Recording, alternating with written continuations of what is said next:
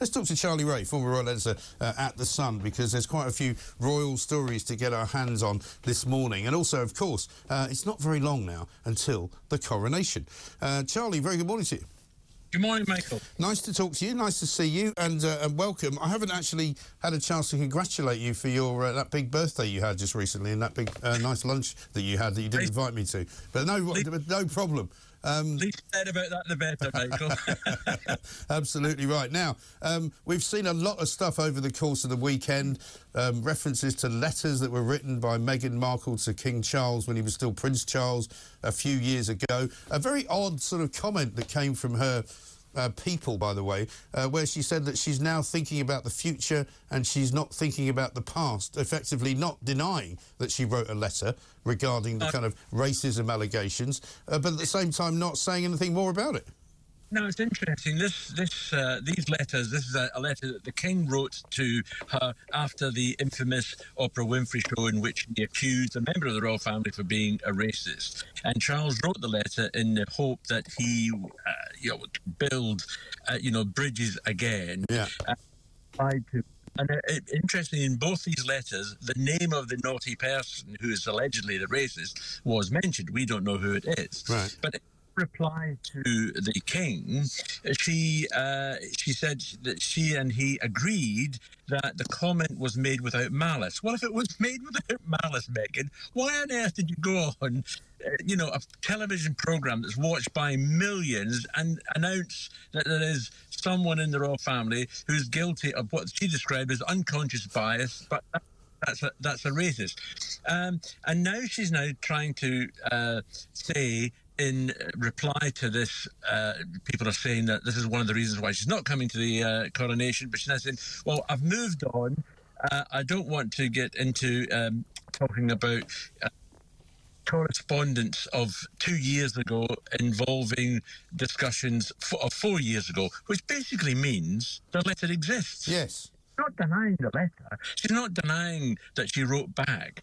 And one of the other things that she's apparently now been saying is that she was wanting more apologies from the royal family, which she's clearly not going to get. I fail to understand what either she or he are doing anymore. Right. It's all very odd, isn't it? Because he was asking for an apology just a few weeks ago before he would reveal whether or not he was going to come to the coronation. And yet she and he both claim that all of this is cooked up by the British media, by royal correspondents and by people who are just trying to cause trouble when it's they who keep raising it.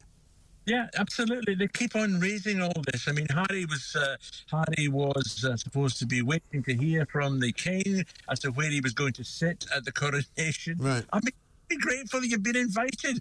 I mean, if I was the King, I'd be putting him on some sort of naughty stool in the middle of the Abbey, to be perfectly honest. Absolutely. Well, you'd set up the overflow room, wouldn't you? Watch it on CCTV. Unfortunately, not allowed into the main body of the hall. But he's now being told he could be sat 10 rows behind his brother. Well, let's put this in context, mate. This is the Paul Burrell, the former butler of the Princess of Wales, who's now in South Africa in I'm a Celebrity, eating some sort of anus of some dead animal. I'm pleased at how you phrased that. I was a bit worried for a minute. It's not my usual one. But he's now saying that Harry could be sitting 10 rows behind. How does he know that? We don't have a seating plan yet. And I would be staggered if Harry is not included in the main body of where the royals are sitting. He may be sitting on the edge, he may be sitting in the middle, but you won't be sitting with William because William's got a very important role to do at the coronation. Right.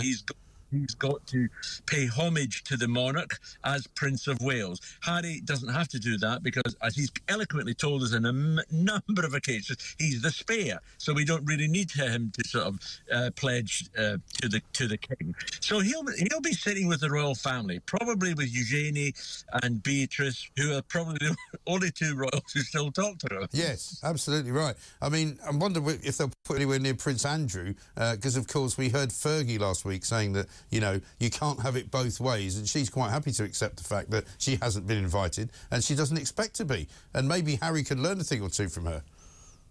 Well, yeah, I mean, I personally think it's wrong that Fergie has not been invited, given that she was invited to the family celebration at Christmas for the first time in 30 years. She wasn't in some place on the estate, not welcome because of, the Duke of Edinburgh's dislike of her. But she's now welcomed back in.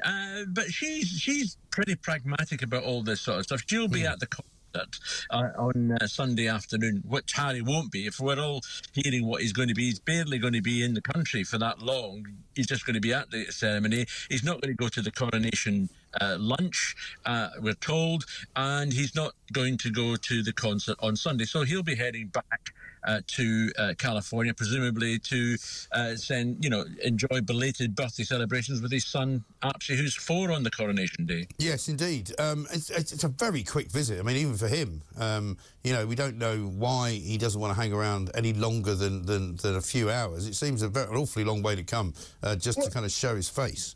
It is a quick visit, and I think if I'm wrong, if I'm right, that the court case against the male that he's involved in due to take place again next week. Now, I would find it surprising that he would be flying back to California just to come back again to sit in the court again. I don't know what's going on. I mean, who knows?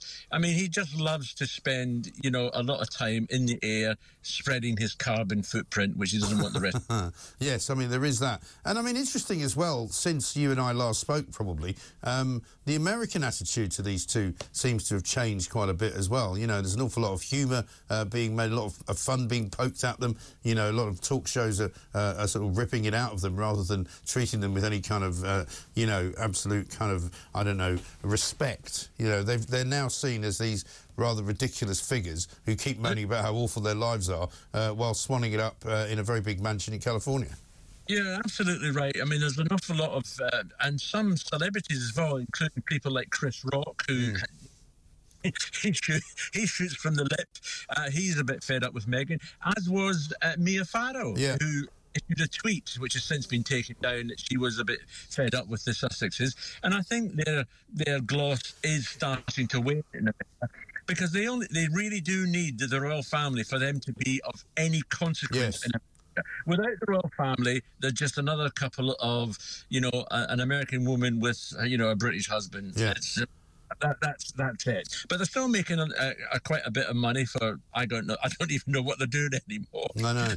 Maybe they'll just end up doing little sort of speeches to camera down at the King's Head in Santa Monica, like everybody else used to do, and pretend to be something they're not. But there we are. What can I say? Charlie, good to talk to you. Thanks very much indeed. Charlie Ray, former royal editor at The Sun.